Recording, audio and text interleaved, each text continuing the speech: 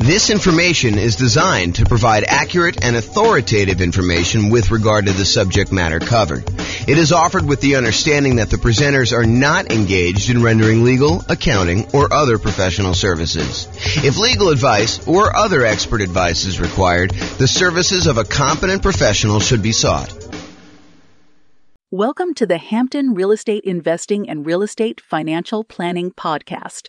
Learn all about investing in real estate in Hampton, Virginia, with a combination of real estate financial planning and modeling with numbers specific to Hampton, plus syndicated, more generalized recordings of live and pre-recorded real estate investing classes. Not all of them specific to Hampton. Be sure to stay tuned after the podcast for a message from our sponsors. Well, good morning and welcome, everyone.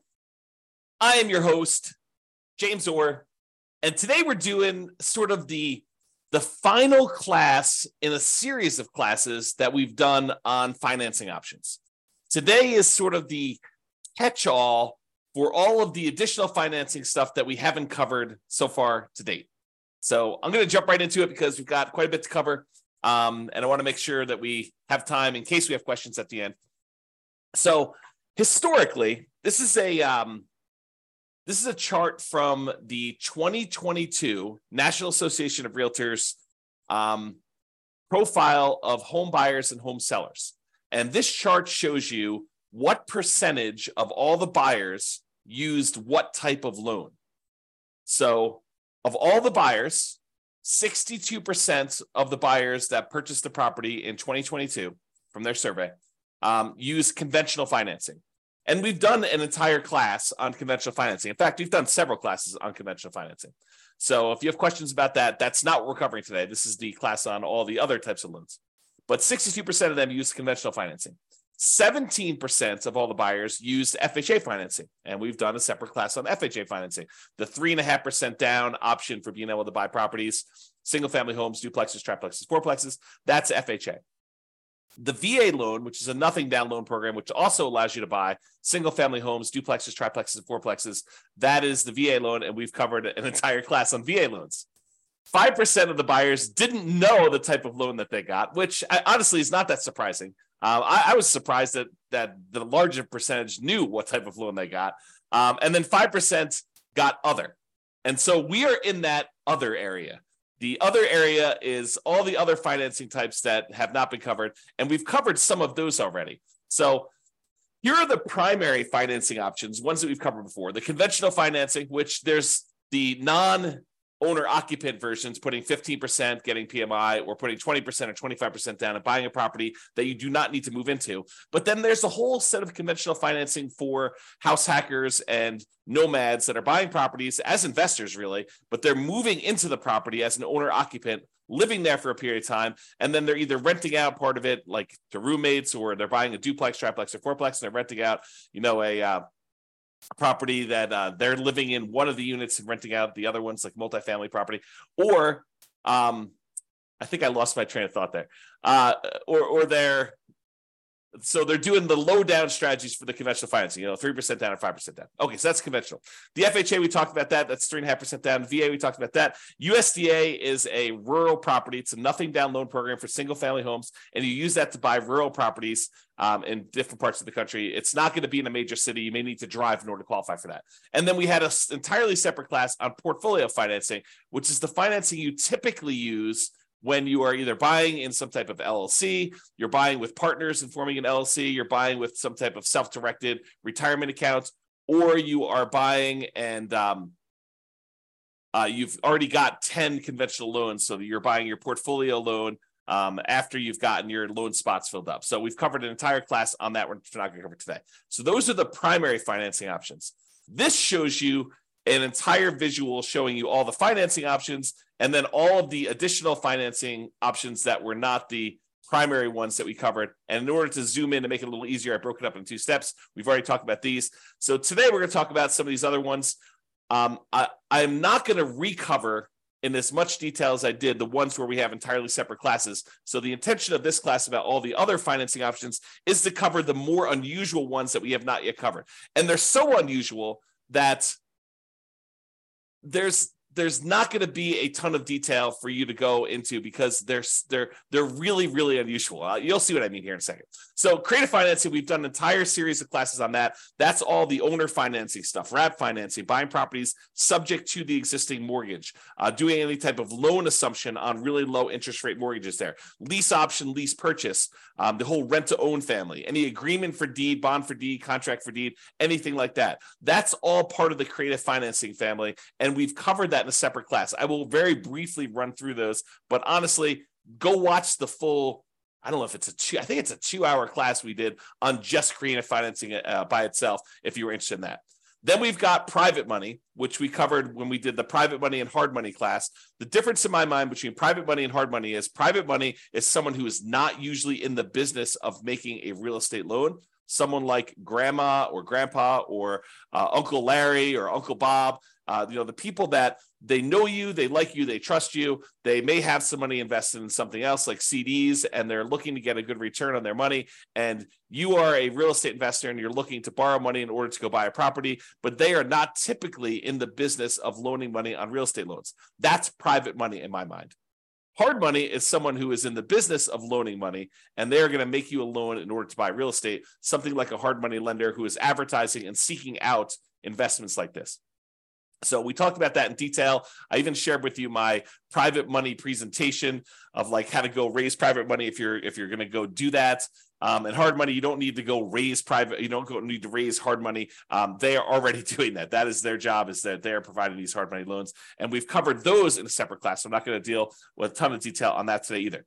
One thing that we haven't covered super recently, but I have an entire class on as well, is the home equity lines of credit. So using your HELOC, home equity line of credit, in order to borrow money in order to acquire additional properties or buy them outright. So for example, you own your own home, your primary residence free and clear, and you want to go buy a rental property. One could, if they were so inclined, actually do a HELOC on their primary residence, use all the money from that in order to buy the investment property free and clear. So basically, they're transferring a loan, they're putting a HELOC on their primary, and they're using that to buy the property outright. Or they could use that as a down payment in order to buy another property as well. So you don't need the whole amount of money, but you could use it and still be leveraged on the invested property. So we'll talk about HELOCs a little bit, although I do have a separate class on that as well. I do not have a separate class on life insurance, so we'll talk about that today. I do not have a separate class on buying properties cash, although I take that back, because yesterday I did a class on how much faster it was, in some cases, for you to actually pay cash for property. And I know that blows people's minds because it blew my mind yesterday when we went over the class. But basically, we showed that in some markets, it actually is faster for you to take all the extra time, that significant amount of extra time in order to buy a property all cash, instead of buying properties with 5% down as a nomad and doing that strategy. So that was super interesting, I think, to see how significant that was in certain markets.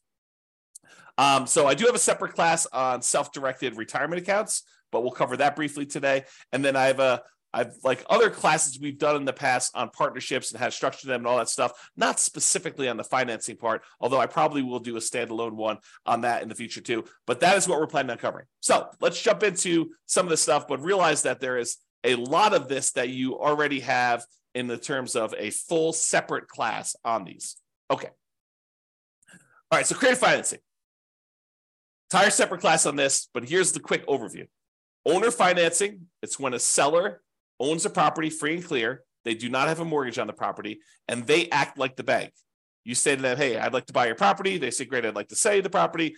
I don't want to go get a traditional bank financing. They're like, that's okay. I'd like to get the income from the property. And you guys come to an agreement where you make them monthly payments, you negotiate the terms of the loan, you negotiate how long the loan will be, you negotiate what you need to qualify. In some cases, they'll ask you for your credit score. In some cases, they won't. Some cases, they'll want to see, proof of income. Some cases, they won't.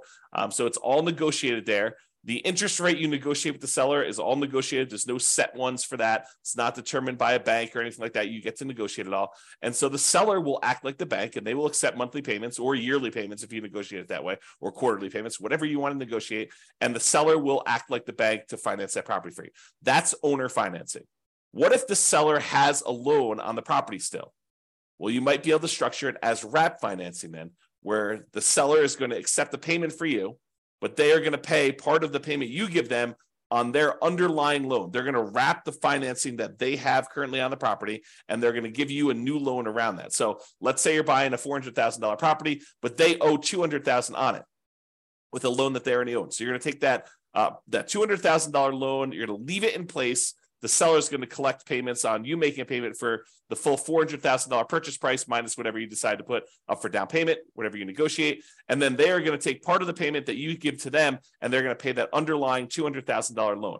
That's wrap financing. Loan assumption is when you're going to formally go to the bank and you are going to formally assume, you're going to apply and take over full responsibility for a loan that the seller already has. So, for example, the seller, a couple of years ago got a really, really good FHA loan, and you come in and you want to buy that property from them. You can formally go to the lender that has that loan and tell them you would like to formally assume the FHA loan. And they will have you fill out some paperwork. They may have you pay a fee, and then you take over their FHA loan with their old interest rate, which is probably attractive compared to what you can get today. The tricky part about doing loan assumptions in today's market is, in a lot of cases, not every single case, but in a lot of cases, the seller has acquired a property where they got their loan a few years ago, and the property values have gone up very rapidly since then. So they may have some equity that you may need to negotiate in some form or pay them in order to be able to formally assume their loan. Okay, so that's loan assumption. That's part of creative financing. Then there's the whole rent to own, lease option, lease purchase family, which is you agree, you go to a seller. You go to usually to a landlord who's renting the property, although it can be to a seller, and you go to them and you say, look, I realize you're renting this property. I would like to rent it from you, but I would also like to be able to buy it from you. They're like, that sounds good. Why don't we go ahead and do this? We will structure a lease agreement, and I'll give you an option agreement to be able to buy the property.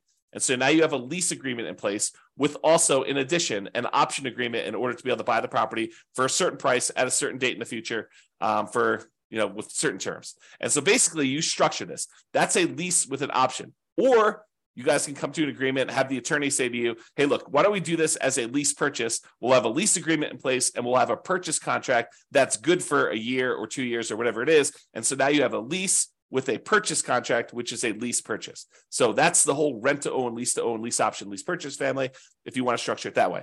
Then there's the whole agreement for deed, bond for deed, contract for deed, installment land contract. You could think of this almost like your car financing, where you don't technically own your car until you've made all the payments as agreed. That's this version for house. You have an agreement with the seller that says if you make payments over a certain agreed upon period of time and you pay off the full amount of the property, at the end of it, they will then give you a deed for the property.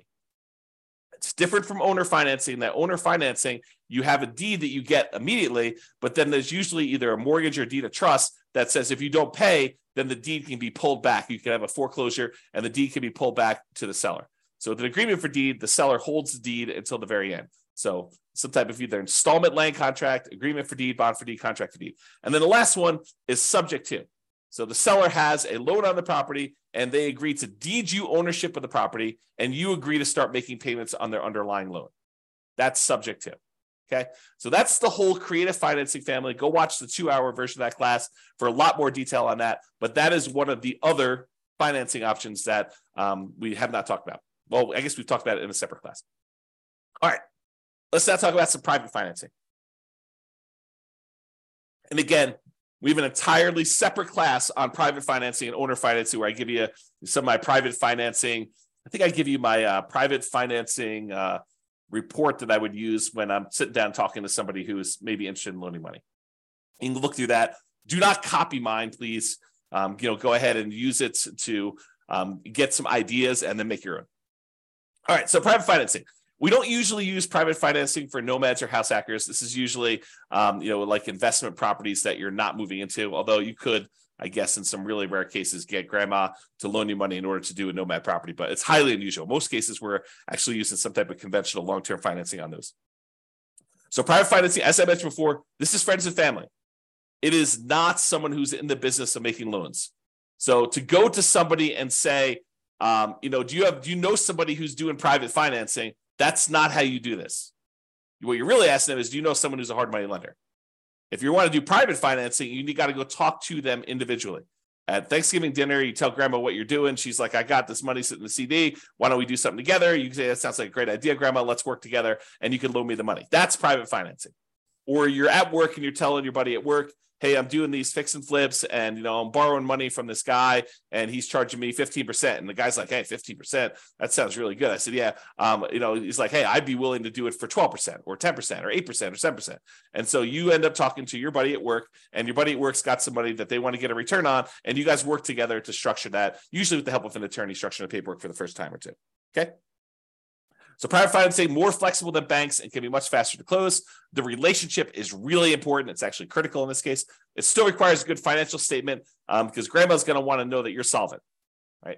She's probably not going to take a risk if, you're not paying your other bills. She may, but probably not. And then it's typically, the range that you're able to negotiate is completely up to you, what you and grandma or someone else decide. But I would say it's typically in that 4 to 8% range right now. Can be a little bit higher, can be a little bit lower, depending on your relationship with the person and what they want and need. Okay, so that's private financing. Hard money, entirely separate class on this. Don't usually use this for nomads or house hackers because the hard money lenders are not usually willing to make consumer loans where you are moving into the property. They usually only want to make commercial loans where you are not moving into the property. So they'll do loans like stuff on fix and flips, or if you're doing some type of like BRRRR strategy where you're buying a property, you're rehabbing it, you're getting it rented out, and then you're refinancing it at this point, probably a year later. That's the new rule for doing BRRRR. So you're probably doing that, and you're using a hard money lender for that kind of 12-month period in order to do it. So typically for a fix and flip or fix up refi strategy, the BRRRR strategy, it's often shorter term loans. If you're doing a quick fix and flip, sometimes it's as short as 3 months. Most of the time, it's going to be a little longer than that because it'll take you some time to do the fix and flip and then also to market the property and get it closed. So oftentimes it's probably more in the 6 to 9.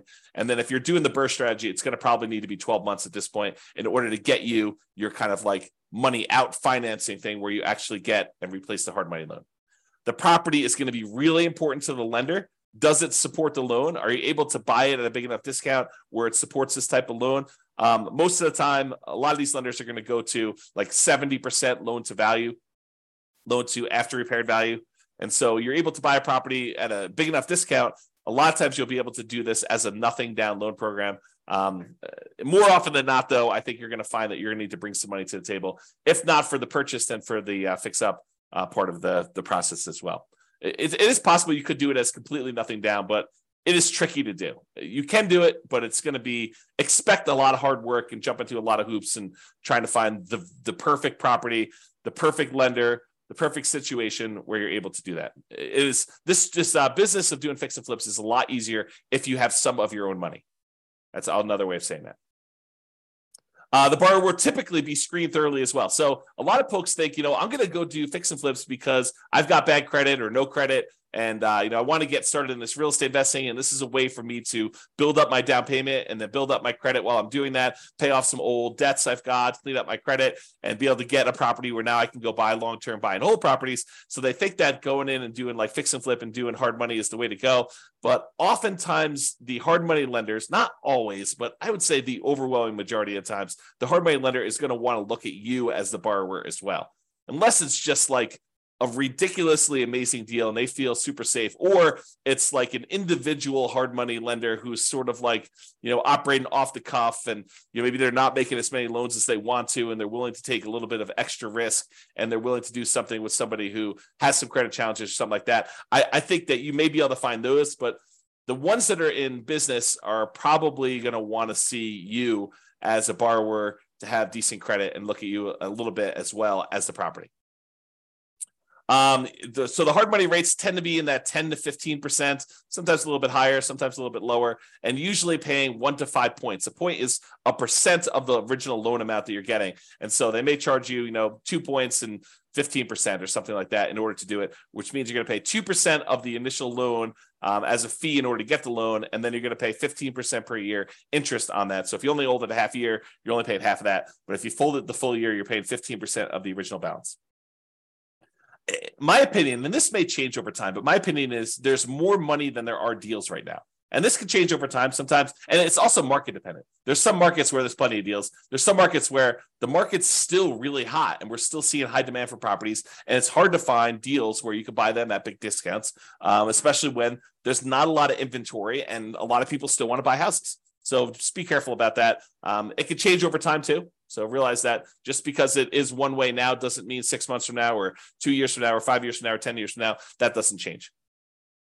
And hard money can be used in conjunction with other financing. So sometimes we'll go and want to do owner financing with a seller, and we'll go and we'll use a really small hard money first mortgage in first position, where we're borrowing, $60,000 to go buy a $500,000 property. We're giving $50,000 of that to the seller in order to get the owner financing. Then the seller is carrying back a note for, $450,000 on a $500,000 purchase. You're giving them $50,000 of the $60,000 you borrow, and you're taking $10,000 in order to do repairs and for some holding costs or whatever else you're doing there. So that's an example where you could use hard money in conjunction with another strategy, for example, that owner financing deal.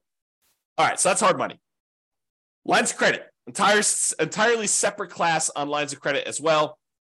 Usually it's using equity you have in your existing properties up to a certain loan-to-value limit.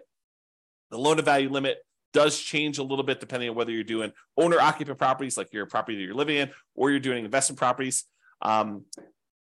I would say it's more common to have these on owner-occupant properties you live in, than to do them on investment properties, although you can find banks occasionally who are willing to do these on investment properties. They tend to be more variable rate loans, although you could probably find some exceptions to that. And they have different maximum interest rates if you're doing that, and also maximum loan to values. This is the idea behind this is you can tap into equity in another property to finance a new property. The thing you need to be careful of when you're thinking about lines of credit is that make sure that the money you're pulling out of the HELOC, that the new property you're buying supports the payment on that as well. Otherwise, you've got this payment on your HELOC, and you may have used that money as a down payment, as an example, and then the property needs to support and get a big enough return, and it's going to be like what you would look at normally as your cash on cash return on investment, because normally it's thinking you're using that down payment, you've got that as money out there. So now your cash on cash return on investment needs to be enough to pay the payments on that HELOC that you got. And depending on what market you're in and what interest rates are in the property you're buying, that sometimes is hard to do. In some markets, it's easy to do, but in some markets, it's really difficult to do. So another little warning about HELOCs is, in some cases, these HELOCs can be closed early in times of tight lending periods. So if we see some type of financial crisis, it's not unheard of to have the bank call you up and tell you, hey, look, we're closing down your line of credit. Maybe they're telling you we want to see, depending on what your agreement actually with them says, but maybe they want you to pay off the amount that you owe in a certain period of time. Maybe they'll convert that to a fixed period loan, but they won't let you borrow anymore. So realize that there are times when the lender's appetite for these can change, usually with some type of financial crisis, like 2008, 2009, that sort of stuff, where now the lenders are no longer willing to have these home equity lines of credit out there and available to you in case you want to use them. So if you think this is going to be a strategy you could use universally, that may not be the best plan. If you think, hey, look, my plan is to go buy all these properties and have HELOCs on all of them, and then to use these HELOCs in order to acquire properties, that may work great until they close down all the HELOCs. And then you'd have to change your strategy. So just realize that can happen, kind of thinking ahead when you do your strategy. All right, life insurance. So I'm not an expert on life insurance, and there's not a separate class on this. So I'm going to try to cover it as well as I can, but realize that you want to go talk to, if you have a life insurance policy already, you want to go talk to your existing rep who can actually walk you through this. And if you're thinking about doing this, you should really study this. And there's a lot of, how can I describe this? There's a lot of information out there about life insurance that is designed to be persuasive to sell you life insurance, but is worded oddly. So there's a period of time a few years ago now, probably 3 or 4 years ago, where me and a couple friends were really digging into this life insurance idea. They talk about like the infinite banking stuff and everything like that. So there's a period of time where I was doing a ton of reading and a ton of study this. And one of the things I came away with is the way that some people were wording their description of life insurance and how it gets used. While it was technically correct, it was, in my opinion, misleading. It was worded in such a way that you could interpret it in a true way, but you could also say That's not exactly what's going on there.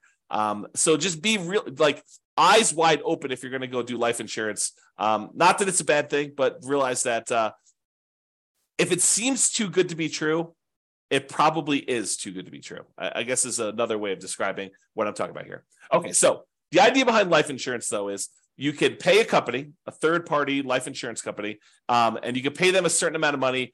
And this is like term life insurance. I'll give you the really brief thing. So you pay a certain amount of money, and for a certain period of time, like the next year or 5 years or whatever it is, if you happen to die during that period of time, then the life insurance company will pay out. So, for example, maybe you pay in, I don't know what the numbers are, but let's say you pay in $1,000 a year for the next 5 years. And if you die at any point during the next 5 years, they will pay out, $1 million. I don't know if those are the exact numbers, but the idea is you pay in a certain amount of money and they pay you out a certain amount of money if you happen to die during that period. And there are usually some exceptions, like, if you die in within the first 3 months of the policy and it was, by your own doing or something like that, then they may not pay out. So there's usually some type of carve out for this type of stuff. So for life insurance. So that's sort of term insurance, and you don't have any residual balance. It's not like you pay the $1,000 in, and you've got an account with them that's accumulating or accruing or whatever it is like there. You pay them a certain amount of money, and you get the life insurance benefit from that. But there are all sorts of variations, and they go by a whole bunch of different names. There's a wide range of all this stuff. But basically, you can choose to pay in a larger amount to the life insurance company. And they will then invest that money and they will earn a return. And then they will have your balance with them actually grow. And so part of the money is going to pay a life insurance premium so that if you do die, there is a big payout. But in addition to that, you're paying more than the amount that you would need to have paid just to have gotten that life insurance benefit. And then they're taking part of that extra money and they are investing it on your behalf. And so what are they investing in? I don't know. You can go look up their kind of guidelines exactly, but a lot of times they're investing in stuff like stocks or bonds or other investments that they might have. And in some cases, what they're doing is they're taking the money that they have and they are loaning it out to the actual holders of the policy. So for the example, so over the last 10 years, let's say you've been putting money in this life insurance kind of policy that you've got there. And over that time period, you've grown a balance with them where you have $100,000 sort of like accrued with them internally in your account. And they want to go and they say, look, you've got this $100,000 invested with us. What do you want to do? And you could go to them and say, I would like to borrow against my $100,000 that I have with you. And then they will loan that to you and they will charge interest to that. And they may not charge you the interest directly. They may sort of do some accounting where maybe there's payments on it, maybe there's not payments on it. You really need to go talk to your policyholder as to what this might work like. But realize that any interest you're paying it to yourself instead of that money growing in whatever it is there. So that's sort of the idea. So you're really just, it's sort of like a weird savings account with some additional tax benefits and maybe some, of the policy itself going to some life insurance. They get all complicated. There's lots of variations on them. So go do that. So the idea is you may decide to pay into this life insurance policy and have this be an investment vehicle. And then you could borrow money from this in order to purchase rental properties or do something else, whatever you really want to do. It's up to you as to what you can do there. And just make sure that your property can support any additional debt or interest payments that you're accruing or that you're actually having to pay by doing this life insurance policy. I'll make one other point about this life insurance. Really, you should dig in if it's something that's of interest to you. But the thinking of this is this.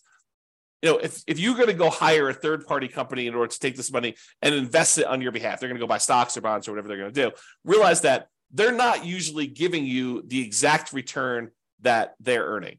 And they may charge you some type of admin fee, or they may say, we will, you'll get 80% of it, or you'll get something. So really, they can structure it lots of different ways, but they're having to profit to run their whole organization from the money that you have invested with them. So it's not like you just take the money and you invest it directly and you get to keep 100%. They're usually taking the money and they're investing it and they're charging you some type of fee in order to do that. Okay, that's enough being said about life insurance. Let's move on. Let's talk about self-directed retirement accounts. And there's an entire separate class on this.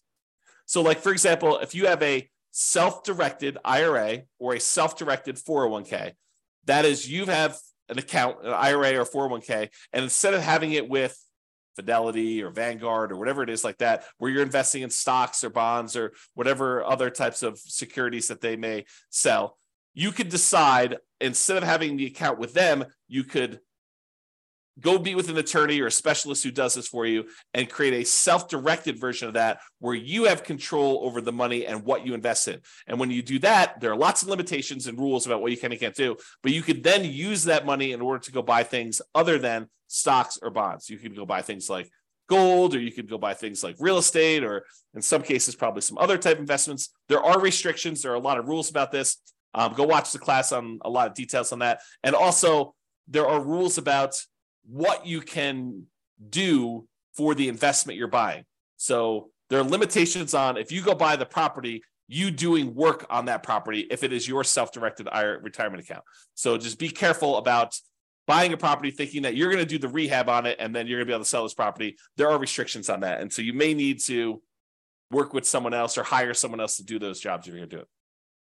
Now, if you go use the self-directed retirement account and you want to use it as a down payment to get a loan in order to do a purchase of property, most lenders are going to insist on doing a non-recourse loan because they can't go after your IRA or your 401k, your self-directed stuff, if you're getting a mortgage with the property owned by a self-directed retirement account. So if you think, I'm going to take this money and I'm going to go get a rental property, you're not going to probably be able to put 20% down. If you're going to get a non-recourse loan, usually as a portfolio loan with a portfolio lender, they're usually going to require at least 35% down as a non-recourse loan. And because they're using some type of, debt service coverage ratio in order to make sure that the property is going to be supporting itself, they may require more than 35% down. And it's been my experience with clients that have used these before is that sometimes you don't find this out until really late in the game, like a week before closing, when you've done a lot of stuff and you don't want to drop out of the contract. Then they tell you,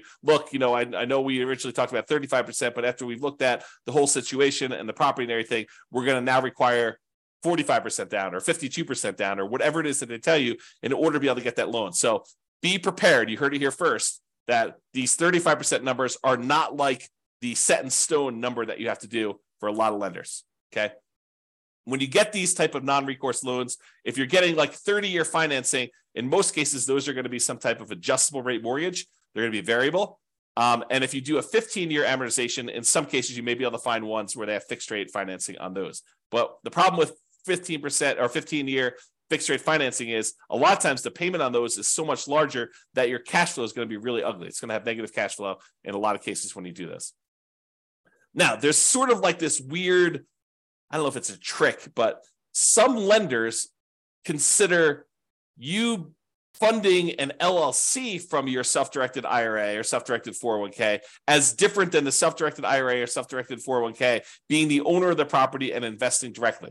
So, for example, you have a buddy who also is interested in investing in rental property. You guys decide to form an LLC together. And you guys get together and your self-directed IRA is going to be the one that wants to fund the deal. So the self-directed IRA takes let's call it a 50% ownership interest, could be whatever you decide, but it takes half ownership interest in the property in exchange for providing, in this case, let's call it 20% down. And then your partner, your other investor buddy, is going to be the operating person in the agreement. They're going to go find the property. They're going to do all the work on the property. They're going to manage the property. They're going to do all that in exchange for their half of the deal. You guys are going to go out and buy a property. And for some reason, a lot of these portfolio lenders, when you're going to go form an LLC that has the self-directed IRA just being the funding partner in the LLC, they see that as different than your IRA owning the property directly. And there's probably some good reasons why, right? But then your other partner is going to have to sign on the loan. They're going to be personally responsible. They're going to be a personal guarantor on that loan. And then your self-directed IRA is going to provide that for 20% down. So instead of having to put 35% down, if your IRA owns it directly, in this case, because you formed an LLC with someone else, you're not going to be able to do this with you. You're not going to be able to partner with your LLC, is my understanding.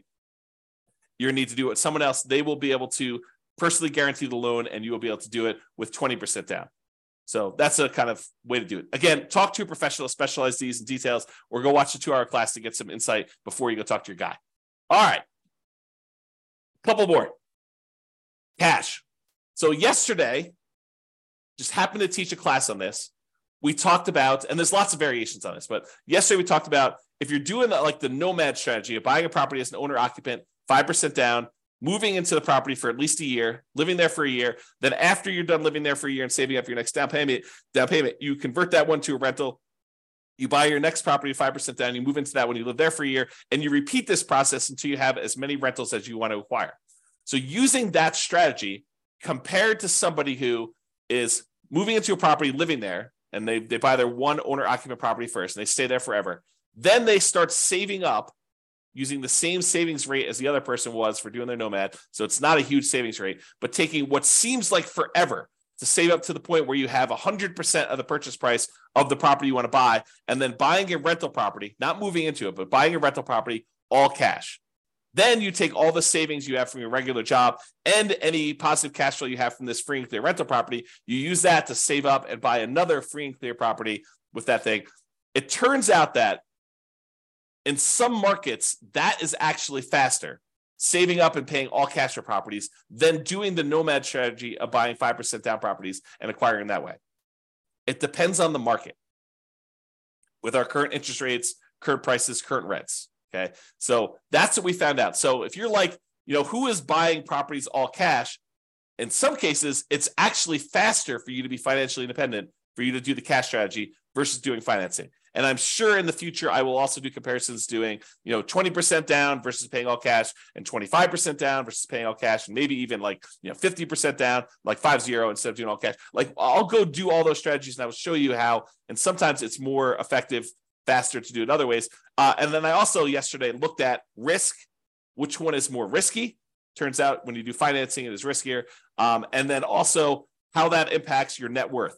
And in a lot of cases, doing the ones where you finance properties gives you a higher net worth, although a lot of times you become financially independent where the income from your properties and your other investments actually exceeds your personal expenses faster by doing the all cash strategy. So you have conflicting goals. If you really want highest net worth, maybe you still do financing. If you want to be financially independent fastest, maybe you do the cash strategy. So it's really interesting how that varies depending on market to market.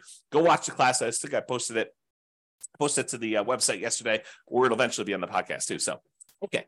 So taking with cash, sometimes taking the significant extra time to save up to pay all cash for properties can still be a very reasonable strategy in some real estate markets. So you may think to yourself, it's going to take me whatever it is, 15 years to be able to save up to buy one property for all cash. But once you get there, maybe that is a third of the amount you need in order to be financially independent. And then you could buy your next property a lot faster because the savings you have from your job and all the cash flow you've got from that free and clear property mean that you could buy your next property in a third of the time or half of the time or whatever it is. And then when you've got two free and clear properties, the amount of time it takes to buy your third property is like almost zero, right? Because you've got all this money, not zero, but it gets really, really fast as you get more and more of these. Versus buying a property where you have very little cash flow, and then you buy another property that has very little cash flow. You still have very little cash flow, even though you have two properties. Okay. And as the side, there are versions of this strategy where you buy a whole bunch of these relatively small cash flowing properties, more than you need. Like, let's say you buy 10, and then you let the equity in the properties grow up so that you can then sell off half of them or a third of them and pay off the remaining ones to get to the point where it's free and clear. And that may be the fastest strategy of all. We have to go look at that and model that and see. And I've done some modeling on it, and you can go look on the website to see it. So if you want to see some of these variations, how they compare, you can go to the realestateFinancialPlanner.com/model and look up a lot of these modelings for like 305 US cities. Okay, so that's cash. Partners. Now that we've covered like all the conventional primary strategies, conventional FHA, VA, USDA, portfolio loans, we've covered all the creative stuff, covered the private money, hard money, portfolio loans, HELOCs, like we've covered all these different things. Now it's time to talk about partners, because partners is really you relying on someone else to use one of these other strategies.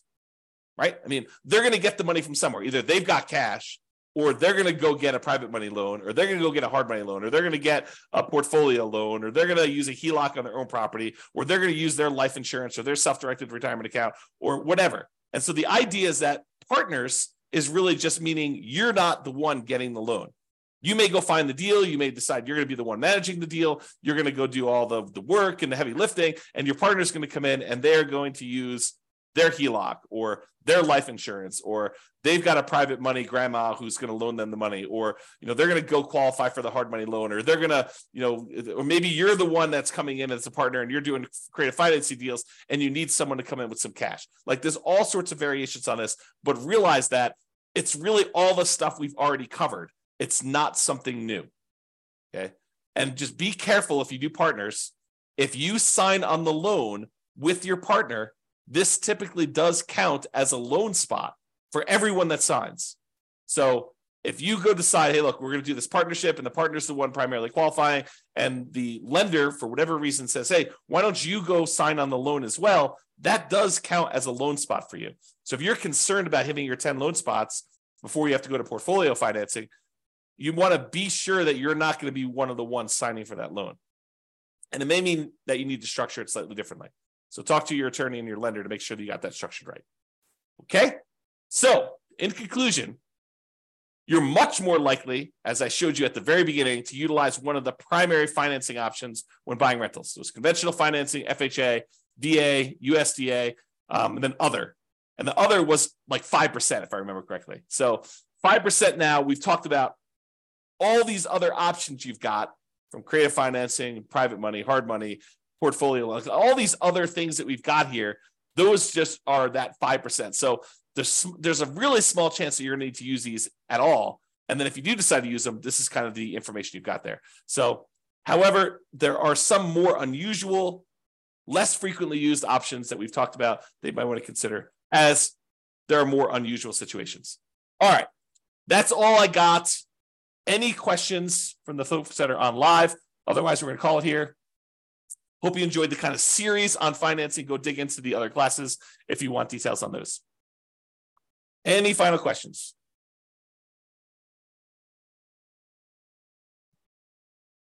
All right, that sounds great. I appreciate you guys. Thank you so much. I will talk to you all tomorrow for our next class.